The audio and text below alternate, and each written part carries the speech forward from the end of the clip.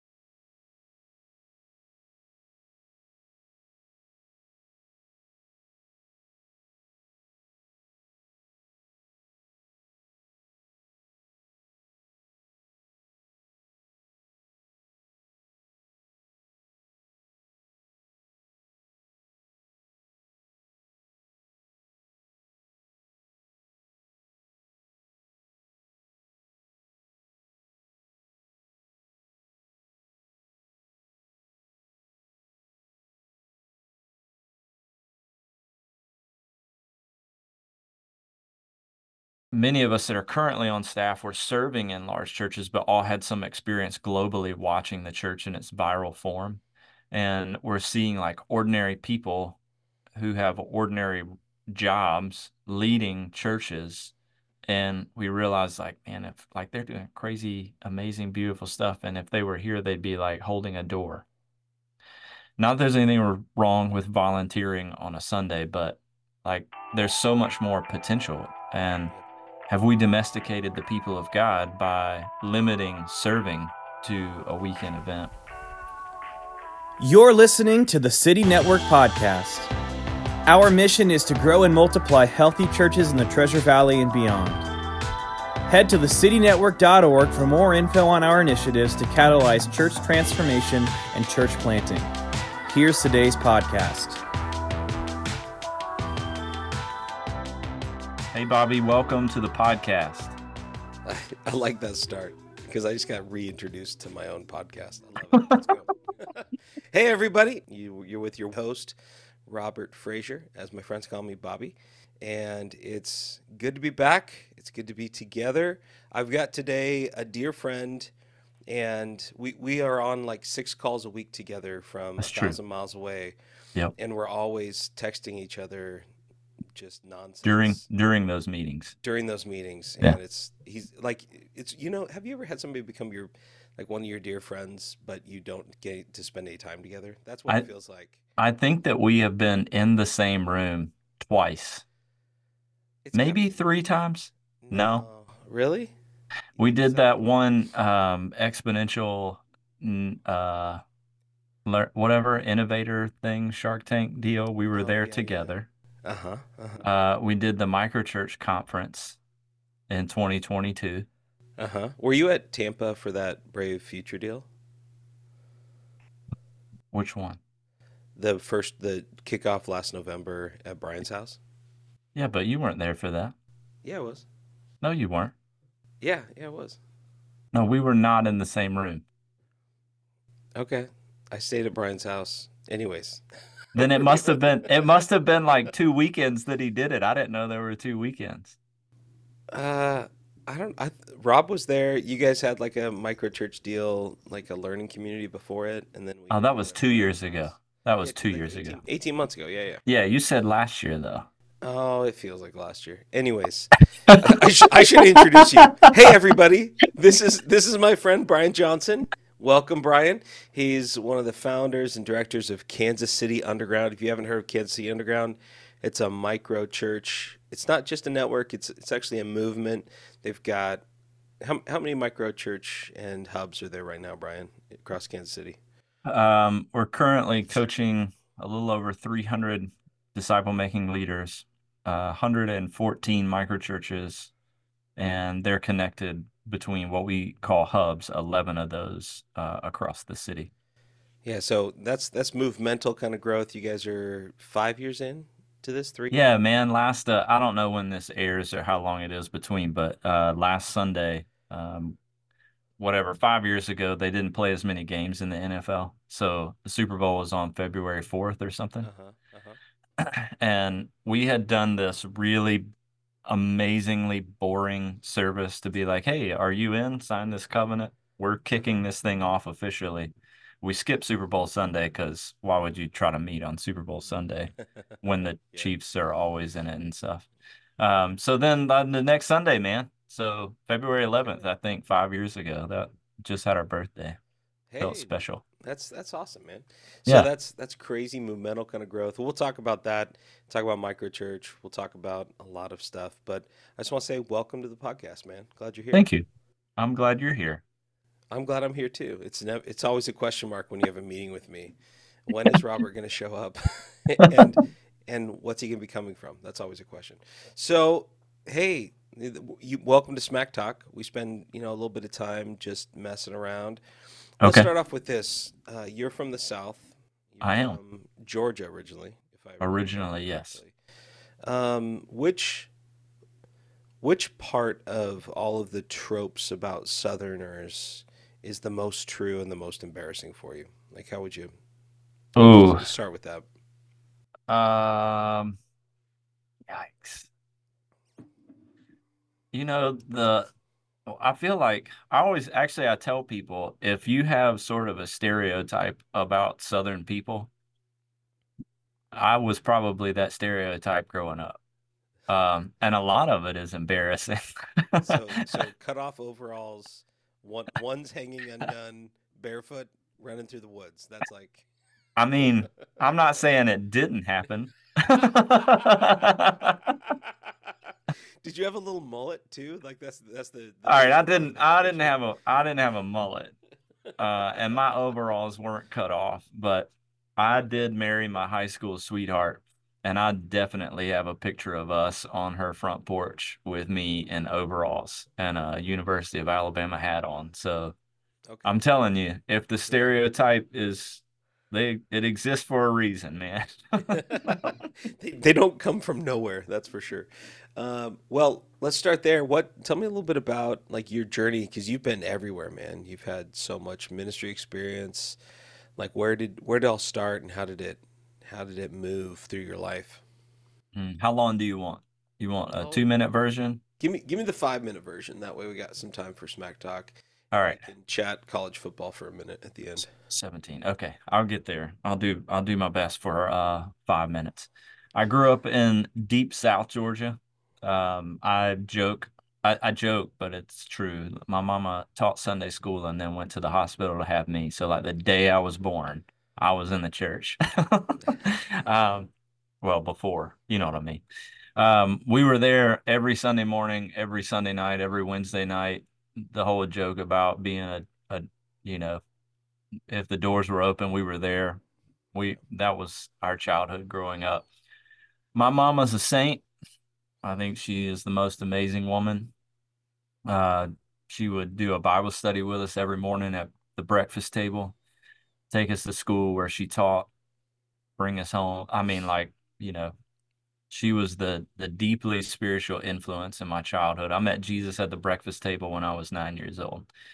Um, we moved to Atlanta when I was about 13. Um, yeah, Atlanta. That drives me crazy. Anybody that says Atlanta, that's not the town I grew up in. It's Annah is probably the better Oh, pronunciation of that I thought word. it was spelled Hotlanta. No, No one from Atlanta. No one from Atlanta says that. I know, that's why we all use it. We got right back into a church when we moved up to North Georgia. Um, and I remember right after we moved, my grandfather found this guitar on the side of the road. It's a really nice guitar too. See, this sounds like a country song right here. Yeah, right. Yeah. That was another joke too, where like I don't know, man, some homeless dude was probably in the woods taking care of business and came back in his own He lost guitar. his only way of making Yeah, money. that's terrible. Um, so he gave it to us, and I mostly self-taught, and I say I was the only kid in my student ministry that could sing and play at the same time. So I became the worship leader. Oh yeah. In Atlanta around the late 90s, early 2000s. So kind of a big sort of worship movement happening with Passion there. Felt a calling to ministry in my junior year of high school, committed to that full time. Um, Met my wife there in high school, but we had this crazy student pastor, man, like so many stories go, that discipled me, poured into us in all kinds of ways. And man, my senior year of high school was just like crazy. I, I'm always like, I don't like sharing this story now because I don't think I'd go back and do this again. But I wore a homemade t-shirt every day of my senior year of high school with some sort of handwritten gospel message. And I never wore the same one twice. Like, this is That's a the lot kind of of, shirts. it That's a lot is, of man. shirts. It is. That's 180 shirts. That's a lot. Yeah. Um, and man, he just cultivated in us this deep passion for Jesus, um, heart for the lost. Fast forward, I guess. I've been a part of a lot of church planting along the way, helped plant churches, planted a church.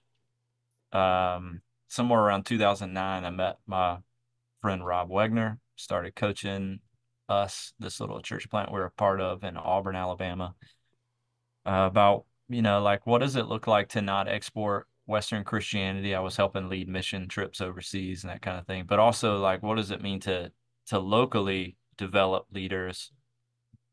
Man, I'm leaving so much out, but this is the 5-minute version. Um, Also at that time we were coached by 3DM and asked the question, what does it mean to make disciples? Like, have you ever actually made one? All of these things were colliding. Rob was giving me these books by N.T. Wright and Dallas Willard and Hugh Halter and Jeff Vanderstelt that were kind of blowing my mind. And so we planted a church in East Alabama there. Um, and like we were trying to, this is, man, probably 2012-ish. And we were trying to like embody all this disciple making culture we were learning and missional communities. And so we were discipling people on Sunday nights in our home in this like kind of programized way, but like Wednesdays was this sort of meal and scripture time, and we were prayer walking our neighborhoods. And then Sunday we met in this Irish bread pub. um Man, that's a lot of college students because they thought it was cool to meet in a bar. But yeah, we were just asking questions like, what does it look like to see the kingdom come on earth as it is in heaven? And that was our first micro church, really. Like Sunday was sort of icing on the cake to everything that was happening. And that was, yeah, a little over 10 years ago. So moved to Kansas City. I'm moving on to minute 6 here. I'll be done shortly. I got to work with Rob at a big church here in town. We started trying to train everyday people and how to be missionaries to their workplaces, networks of relationships, neighborhoods, and then started trying to help them see extended spiritual families emerge in those places that we call microchurches. And we've been after that for the last 5 years with the Kansas City Underground, and it's a blast, man. That was the high that was like I hit That's some mountain peaks. Yeah, that's not bad, man. Not bad for 6 minutes. All right. Well, so tell me a little about your family. You've got a handful of kids. They're always running around when you got stuff at your house. So Yep. I know there's kids. How many are there? What's the ages? Don't say their names or birth dates because, obvious reasons, but Right. I have 5 kids. They are 12, 10, and 6. Um, so the middle 3 are 10-year-olds. They all came at the same time. That was crazy. Did you But sleep for 5 years? it was, And then, it was difficult. Um, but they were born at like 28 and a half weeks. And so they were in NICU for a while. And God bless NICU nurses wherever they are. oh yeah, The saints. the work that they did got them on a pretty tight schedule that we just kept when they got out of the hospital. And it was Nice. that was a godsend. But yeah, man, they're amazing. All of them have a heart for Jesus and love him deeply. And yeah, man, I love my family. All right. Well, you got a couple other jobs, not just at Kansas City, but you work with Exponential with their, I think they're calling it Exponential Next right now. That's right. Is that the term? And you're Yeah. doing micro church. You have a podcast. What's that called? Well, with Exponential, we run a lane called Exponential or Microchurch Next within Exponential Next, which is looking at these like kind of 6 areas that we're exploring of what's next for the church in the West, that sort of thing. So, our podcast just fits in with all of the podcasts within Exponential Next. So, have a few coming out. We've told some stories the last couple of years of different microchurch networks. Also, with the Underground, we have a podcast as well called Oh yeah, the Kansas City Underground Podcast. Because I like that name. It's yeah, very descriptive. yeah, we're not really good at naming things, to be honest. There's like That's zero okay. creativity. Yeah. Even though that's like the first thing God told you to do was name things, and you're like, "Oh, we're not good at that one thing." We were more in line with the people that were like, orange. This is an orange. Like the color or the shape, or you're like, yeah, it's all orange. That's great. And then you and I work together primarily with New Thing, which is Yeah. a global church planting movement, and your role there is with the North America team. What's your title with North America team? The title with North American Team is primarily integrator, and then so some of the traction language. Mhm. And so just trying to like pay attention to what are the lanes everybody's running and is it all coming together in a healthy way. I also carry another title called Reproducing Churches Champion because Yeah, Rob uses that kind of name and language. So champion. That's yeah, that's you, right. you feel better just saying it. Right. Yeah, yeah. So I also help lead Reproducing Networks Catalyst, which is helping city leaders come together to form networks, reproduce networks, so that we can like together plant more churches rather than thinking just individual churches planting churches. Yeah. Well, we need to have probably today. I really want to focus on when we jump into content, micro church in Kansas City and all that's happening there. We could talk, Brave Future stuff. That's the stuff I want to Yeah. hit. But I think we need to have another conversation later down the road and talk about. There's a new stat that's coming out. Dave Ferguson, he finds his favorite stat every year and then uses that everywhere he goes. And his new favorite stat is that like 43% of church planters want to plant a network of churches. And Really? yeah, that's his new one. I Um, hadn't seen that one yet. That's yeah, that's well, fascinating. I think it's true as the guys I'm talking to are thinking more movementally and more like multiplication language. And we need to sit down and talk about the reproducing network catalyst, the movement system with New Thing, and how church planters can think about not just, hey, how can I launch or Mm. start an organization like a church, but rather how can I lead a movement of church planting? How can I lead a movement of disciple making? So we'll hit all that. But first, we need to get on to a little bit of smack talk because we've just been doing interview type stuff. Let's go. Let's go. Let's talk college football. You're a degenerate Roll Tide. Alabama fan, and Roll Tide. it's offensive to everyone, literally Roll Tide. everyone. I mean, And I wouldn't say everyone. I'm not the only fan of the University of Alabama. no, everyone else who's not an Alabama fan, it's Oh, offensive. yeah, yeah. Like that's just a piece of. Well, when you're at the top, Bobby, I mean, this Oh, the top. I thought the top was the national championship. crap. Is that okay? So here's my question for you. We're But we looking at do college have a football lot of them. coming up. Why doesn't the Big Ten and the SEC just say our two top teams are going to play, and we'll just call that the national championship? And here, that's coming from somebody who's out look on the outside looking in. We are a group of five. We're not even. I mean, with the 12-team playoff, there's a chance Boise State could look from the outside in and lose in the first round of the playoff. You have a But like, blue field. why are we screwing around anymore? Why don't we just say, hey, Big Ten SEC champion, they'll play for the title, and SEC is still going to say we deserve two teams in that. Let me, man, here's what I really think. Nobody's asking me for my opinion, That's weird. except you right now, right? Yeah.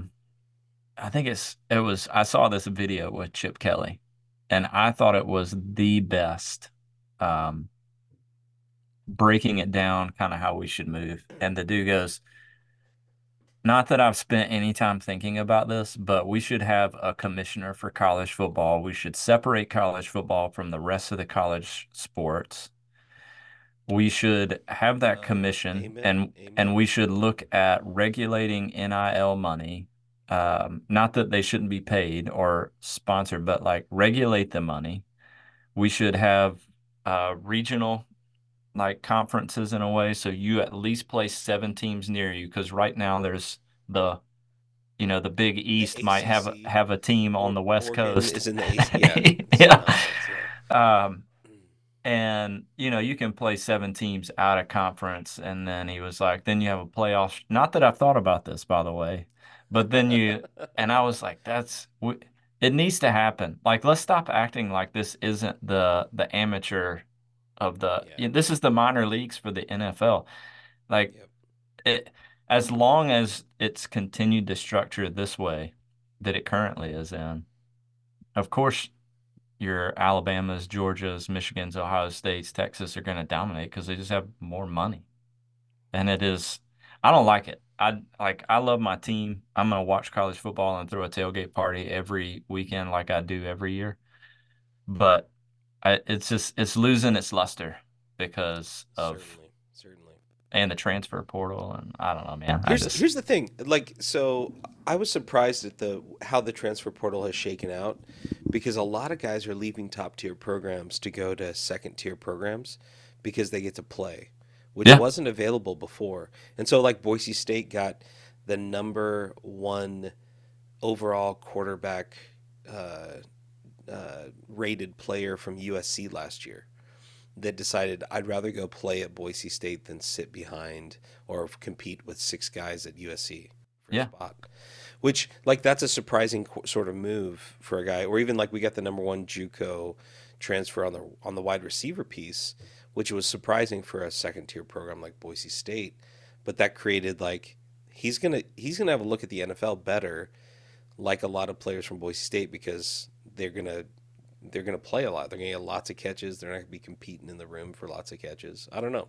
yeah. I mean, I have hope that they'll figure this out and we'll have a better system. It's just going to take a few years because money's Yeah, still, as long as money's controlling everything, of course we're going to fight it. But like, yeah. It's gonna oh, be Brett, collective bargaining agreements. What's gonna end up being is players and schools yeah. getting down to business and figuring stuff out. I mean, what didn't Brett Favre play at Southern Miss or something like that? Yep. I mean, like your quote unquote second tier school or whatever. If you can open up the playing field so that you see Yeah. more of these guys, like they're out there for sure. Yeah. I mean, when you got Julian Edelman who played at Kent State as a quarterback, ends up being a probably a Hall of Fame slot receiver. Like those sorts of stories Yeah, happen. we need All more right. of it. So we talked about that. Let's transition to a much sadder part of football. You're in Kansas City. Yeah.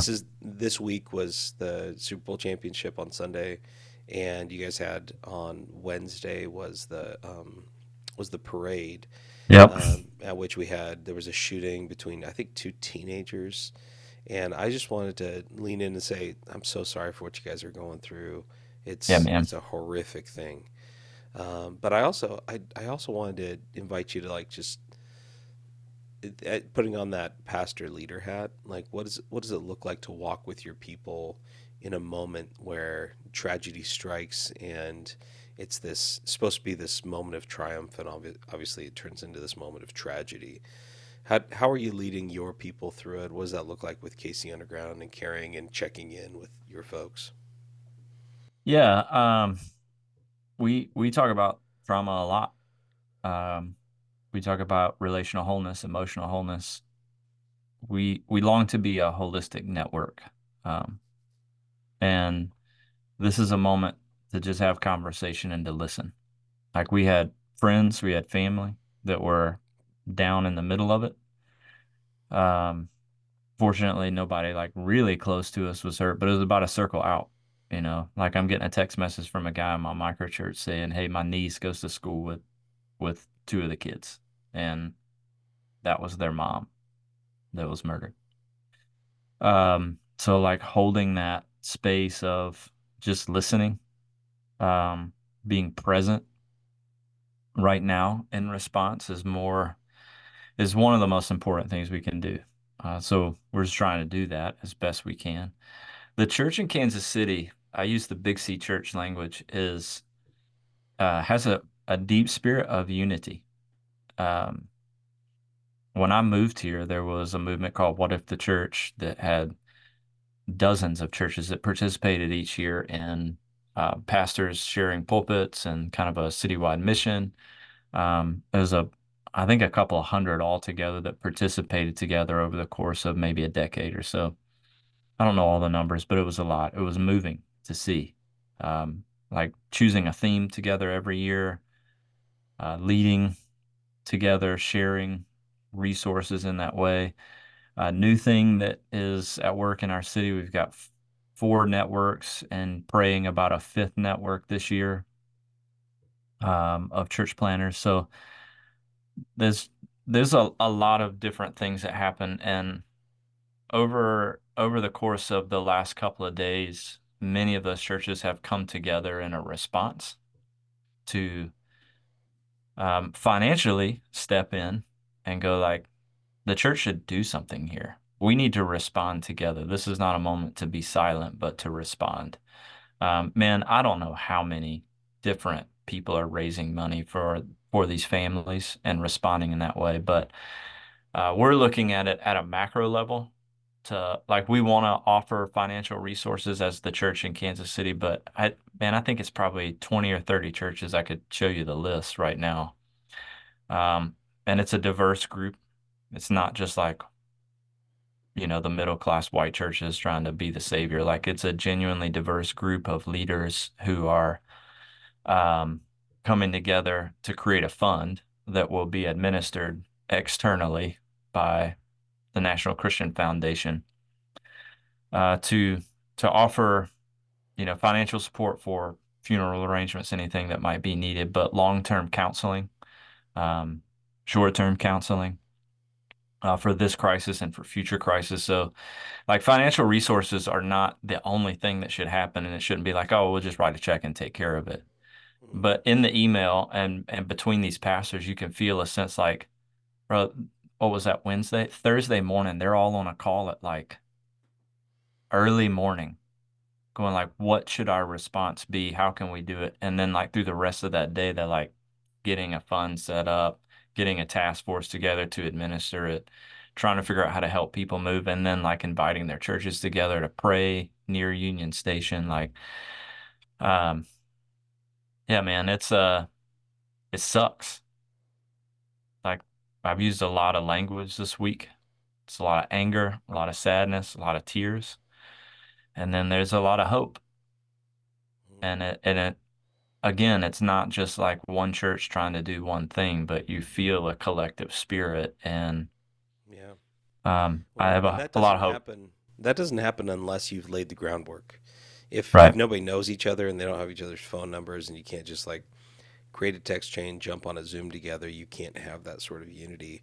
And so Yeah. like years and years of, input and investment and relationship in moments like this, it kind of demonstrates what's under Yes. the surface of unity, that's cool. That's really cool, man. Well, thanks for sharing that. We're going to be praying for you guys and what's happening in Kansas City. I think I told you on a text, I was in Boston during the marathon bombing, and it brought back all of that like this like anxiety, PTSD of like I'm Yeah. in a city that's going through trauma, and it doesn't go away just because of the resolving of the situation. No. It stays with you. Yep. And so yeah, we'll be praying for you guys in this coming weeks and praying that Kansas City Underground can be a beacon of love and peace and justice, which is way harder than just giving some money, you know? Yeah.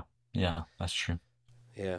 Well, so we're gonna jump in today. We haven't really even talked yet about what is Kansas City Underground. What do you do? You've planted several churches, and Kansas City Underground is wildly different than the rest in many ways. Let's start there. Like, what was the impetus? Because you guys were working with you were at a large church there in town, and kind of were sent out from there to plant this new Mhm. expression. What pushed that? What was the vision from the beginning, and how has it shifted over time? Yeah, I would tell you that quickly the vision would be we want to see Kansas City filled with beauty, justice, and good news. So it's interesting that you used that language a minute ago. Um, and that language, that idea comes from Ephesians 1, where it says that God has placed all things under the authority of Christ, made him the head over all things for the benefit of the church, comma, which is his body, comma, the fullness of him who fills everything in every way. So we just have this conviction that the church, which is his body, should be the fullness of him filling everything in every way, and we're not seeing that happen Hmm. in the predominant model of church planting. Like the church in that structure can't fill everything in every way. Um, and we think that, I mean, ultimately it's Jesus that's going to fill everything in every way. And we know that reality is coming, but we're not just supposed to be sitting around waiting in the meantime. Like he's invited us into the story. So that idea of like, what, how are we doing with the church, his body filling everything in every way? Not great. Like Yeah, this, once you this, start measuring that, you're like, gosh, this doesn't look as much like I'd hope. yeah, yeah. Our city doesn't look, it doesn't look like we think it should if the kingdom was here, filling everything in every way. So that was sort of like a motivating factor behind what we were doing. Again, we were on staff at Westside and we're in this mega church, but um, many of us that are currently on staff were serving in large churches, but all had some experience globally watching the church in its viral form. And we're seeing like ordinary people who have ordinary jobs leading churches. And we realized like, man, if like they're doing crazy, amazing, beautiful stuff, and if they were here, they'd be like holding a door. Not that there's anything wrong with volunteering on a Sunday, but like there's so much more potential. And Yep. have we domesticated the people of God by limiting serving to a weekend event? Hmm. Um, and we're going like, what does it mean? This language Brad Briscoe uses of, I don't know where he got it. Maybe he made it up, but like there are these missional barriers that prevent people from entering into a building on a weekend. And I remember the first time I was with him, hearing him go like, when you ask people that they don't speak the same language as you, they don't have the same socioeconomic status, they're not the same ethnicity, they don't have the same political beliefs or the same religious upbringing. All of those are barriers that they have to cross to come into your building. You just ask them to be the missionary Hmm. Hmm. when we've been the ones called to do the cross-cultural work to go back into the everyday spaces. And that phrase was like Yeah, um, because let's do creating a that. space for people to come to us is saying you cross those barriers. Right. Being attractional is saying we're going to create something that we think that will work for you, but it really only works for this This segment of slice. people. Yeah, yeah. So we started with these rhythms that of training people in what we call the blessed rhythms. So begin in prayer, listen, eat, serve, story. We trained over like a 6-month period, and we did multiple iterations of that, trained a couple hundred people. Out of that, we started hearing stories that were like, hey, I started doing those blessed rhythm things like in my workspace. So I started showing up and just prayer walking all these cubicles. And I don't know what's happening, but like people keep coming into my office and asking me about spiritual things. Like I'm something sure is it's a changing. coincidence. Yeah. There's no part that the prayer had to do with that. It's Yeah. just a coincidence. This guy was like, I was telling my boss about it. Anyway, they've invited me to New York to speak to our national gathering of like 5,000 people about how prayer walking is changing my my office space. And we're like, Just what you expected. whoa. Um, and then Another one that's like a workspace. Another one was a story we tell often, which is one of our directors now. She's like, "Man, I've been inviting my neighbors into this Sunday space for 10 years. And finally, this lady said, 'Hey, we love you. Please stop inviting us to your thing. We're not coming.'" Like that was her reaction. You gotta love the honesty in that. There's like, Yeah, listen, please stop. we're not coming. That's my response when I get too many text messages from like, random Me? members. I'm like, please, for the love of God, stop. I think I sent you about 40 last night. So, um, yeah, so, we would say that people were doing these blessed rhythms and living as missionaries in the everyday spaces of life. And the response was not, "Awesome, I met Jesus, I want to come to your thing." It was, "We've got to help people create extended spiritual families in the everyday spaces." Mm, And that's the language we use. So we created this 12-month learning experience of what are the rhythms that you would need to create at the time what we called a simple church? What are the habits that you would form? How would you make disciples in those spaces and then cultivate a sense of family like Jesus did? So we started doing that. And after a year, 18 months, there were like 5 of these, 6 or 7 of these. Um, and it was really like a space where, you know, it it didn't feel like we needed to be in West Side trying to like make something crazy happen inside there. And West was the big church you were at. Yeah. yeah, I usually refrain from saying the name, but it popped out there. Um, and not because I have any shame. I love West Side. I'm grateful for our time there. But I remember waking up one morning and I had this sort of vision dream of this is going to sound not great, but I'm just telling you what happened. I'm a big History Channel person. Uh-huh. You know, when you watch like the World You War just II watch stuff, Civil War stuff as a Southerner. I used to, um, The War but of Northern Aggression. Anyways. I, don't get me started on that one because I will go down that road passionately. I repent on behalf of the South. Um, but you know how like you see those like World War II things where like the Nazi stuff is sort of spreading and it's taking over the map. I had this vision of like yeah, like these micro churches existing and like where it was covering in this spread. And I texted Rob, and we had been tracking Tampa Underground, which is another network of micro churches. They've been around for a long time and beautiful, beautiful work. And I said, Yeah. "Man, I don't know. This is gonna sound crazy, but is it weird to think like what if we launched like the Kansas City Underground that would be a network in our city?"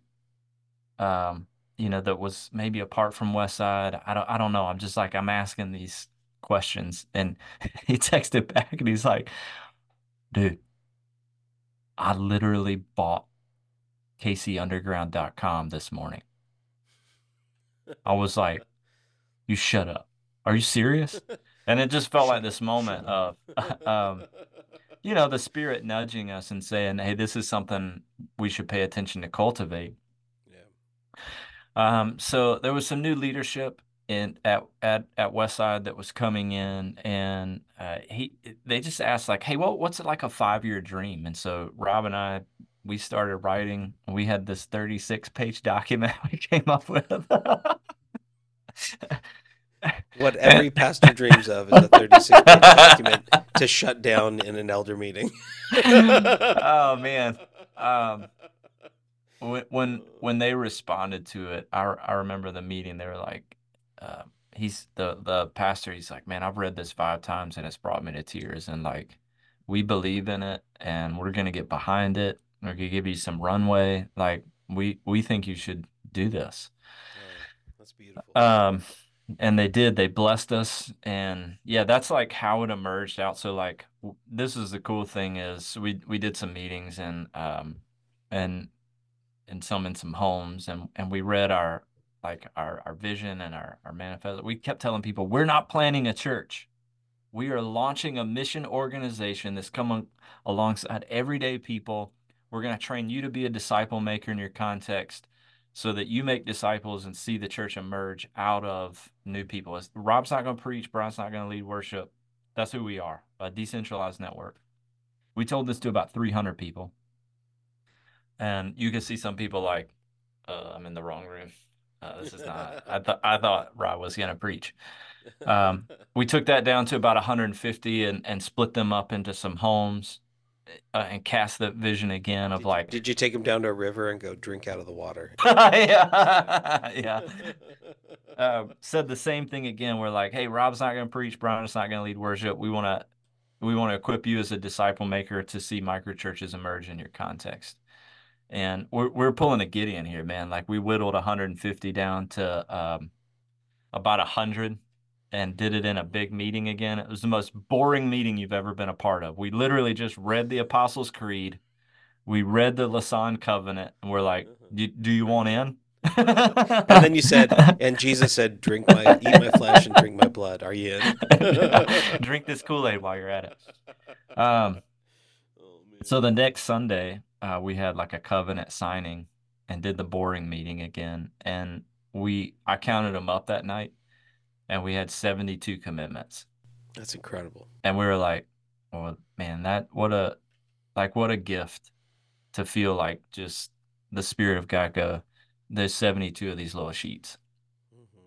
72 commitments and about 5 micro churches that launched with us with this original team. And yeah, man, that's kind of like a flyover of the Kansas City Underground, a little bit about what we do. So real quick, I know I talked too long, but like we equip everyday people, school teachers, single moms, retired people that work for IT and the government. I mean, I can keep going. And they're in all these unique contexts, and they're looking at them going, these are my people. Jesus called me to disciple, and I want to see an extended spiritual family emerge among these people. And that's what we do is we coach them to see that. And then we say that we want to see the gospel flourish in their souls and their families. And we want to see this city filled with beauty, with justice, and good news, missionary on every street, and a micro church in every network of relationships.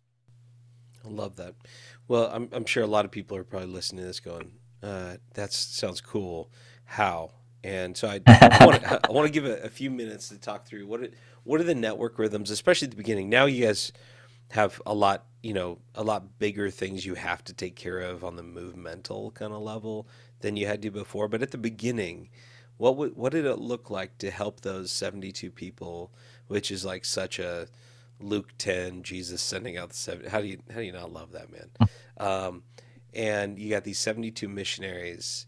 How do you take them and deploy them? Like what's that coaching look like? And then what was the natural kind of progression of launching new micro and building networks and collectives and all that? Yeah, there's 2 things. The first is early on, rhythm wise, we met about 2 to 3 Sundays of every month. We never competed with culture. So, the Chiefs are always in the Super Bowl. So we just didn't meet on Super Bowl Sunday. We're just going to pass by that. Just keep going. we don't do Christmas and New Year's, stuff. Basically, we would say about once every month, there's a reason to throw a party. And there's not a reason for us to compete with it. So go do that, February is Super Bowl, March is St. Patty's Days. April is usually Easter. Actually, you can get a lot of people together on an Easter gathering. May is Cinco de Mayo. I mean, you can keep going, right? Like be in the culture, celebrate with it. But we would gather 2 to 3 times a month, and we'd have these 90-minute gatherings where we just practice things like the bless rhythms. We would train around discovery Bible studies, and then we would practice them. We would train around how do you hear the voice of God, like prophetically. We would actually practice that. And it was a cool time, man. Every one of our hubs still has a regular equipping gathering to some degree. It might be twice a month. It might be 3 times. It might be once a month. But you have to equip people. You can't leave it to themselves and hope they figure it out. Like they have jobs and lives. Yep. And they need spaces where you give them tools and you help them practice. The podcast, we try to make it helpful and practical, to some degree inspirational. Um, we do gatherings where we just sing and pray together. We don't try to equip. We just want to be together, be with Jesus. But the most important thing we would do, or the two most important things that we did early on and that we do now, are coaching circles. That's number one. And number two would be the missionary pathway. Every missionary and microchurch leader has a coach. No one is alone. The frequency at which they meet is up to them, but we would say a minimum of once a month. You're in a 60 to 90-minute coaching circle. We don't do one-on-one coaching primarily. We do group coaching. So you're in a group with other people that are probably facing some similar barriers. If you're a neighborhood microchurch, you're in a coaching group with other neighborhood microchurches. We're asking, what are your barriers? What are things holding you back? What are things that are, your soul is longing for? How can we equip you there? It's a way to hold people accountable to growth as well, to multiplication, but to help them be reminded that you're not alone. There are other people that are at work doing this. And people always ask, how do you keep it from going off the rails? Coaching circles. We have a real close pulse on what's happening across all these contexts. Yeah. I told you we had 114 microchurches. There's another 79 contexts currently where missionaries are engaged but just haven't seen a microchurch emerge yet. Yeah. We're really excited about that number too. Oh, yeah. And they're being coached toward seeing that extended family emerge. The other piece is the missionary pathway. It's 5 phases. It's like a journey. If you had the image, it would be circular. Just imagine 5 circles leading back to the first circle. Yep. We stole this off the wall of a movement maker in East Africa. We give credit to Isla Tassi for some of the language here. But I also send him money every month to obviously. we have actually. Okay, but I would also say it's just the life of Jesus. And you can find these 5 phases in every movement globally and historically. Every movement begins in prayer and fasting. So if Bobby's coming to us and it's like, hey, I heard about you. I believe in your vision. Where do I start? We'd say extraordinary prayer and fasting. That's where Jesus started. That's the ante to step to the table. Yep. Yeah. Yeah. And you're praying, Jesus, where are you at work? How can I join you? And then if you don't know your mission, if you don't know the people to whom you've been sent, we have a coaching team called Personal Calling and Discovery to help you do that. And we help you move to phase 2, which is live like a missionary among these people. Jesus came back from the wilderness, from praying and fasting, and he lives like a missionary. He calls Matthew to follow him. They throw a party at Matthew's house that night. Who's there? All the tax collectors and notorious sinners is how it's described. Jesus is among them. His first miracle, wine for really drunk people. Everybody likes to talk about the wine. Nobody likes to talk about the fact that it was for really drunk people.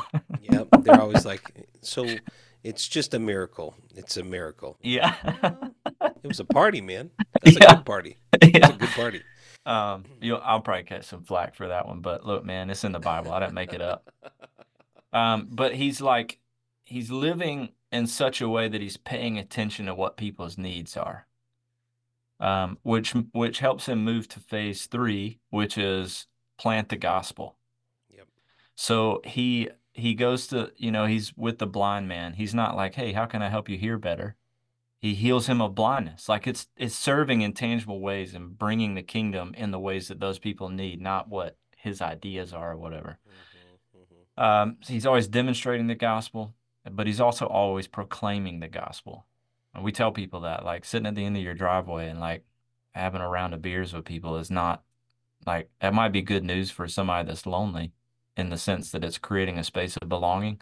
But at some point you got to move on to proclaiming Jesus is here among us. Yep. And we need to surrender our lives to his lordship. We would say in those first 3 phases of prayer, missionary living, and gospel planting, these move you toward disciple making. And out of new disciple making, the church is what emerges, and we call them microchurches. Mm-hmm.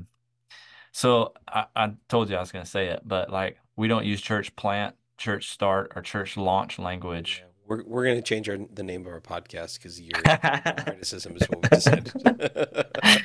But the reason behind that is not just to be annoying. We're not saying that it's bad to start a church either. We're saying for our convictions, Yeah, yeah. we want to see the church emerge out of new disciple making, out of the harvest.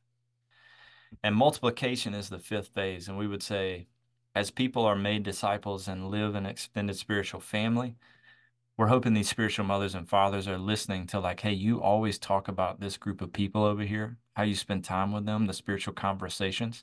How can we equip you to live a life of extraordinary prayer and fasting, to live like a missionary among them, to plant the gospel among them, to see a new extended family emerge over there? Yeah, man. So that's how we do it. We're getting tight on time, and I want Sorry, to man. touch on one thing real quick. Hey, wait. You asked me a stereotype from the South.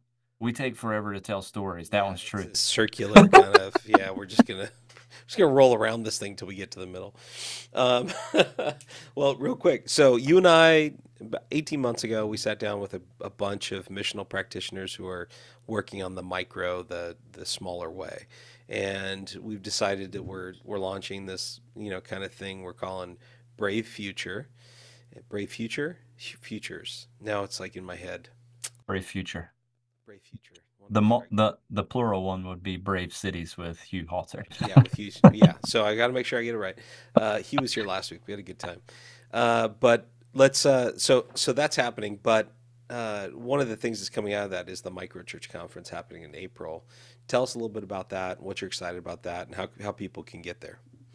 Yeah, second ever conference for micro churches. The first one was in Gainesville in 2022, Gainesville, Florida. Which was phenomenal.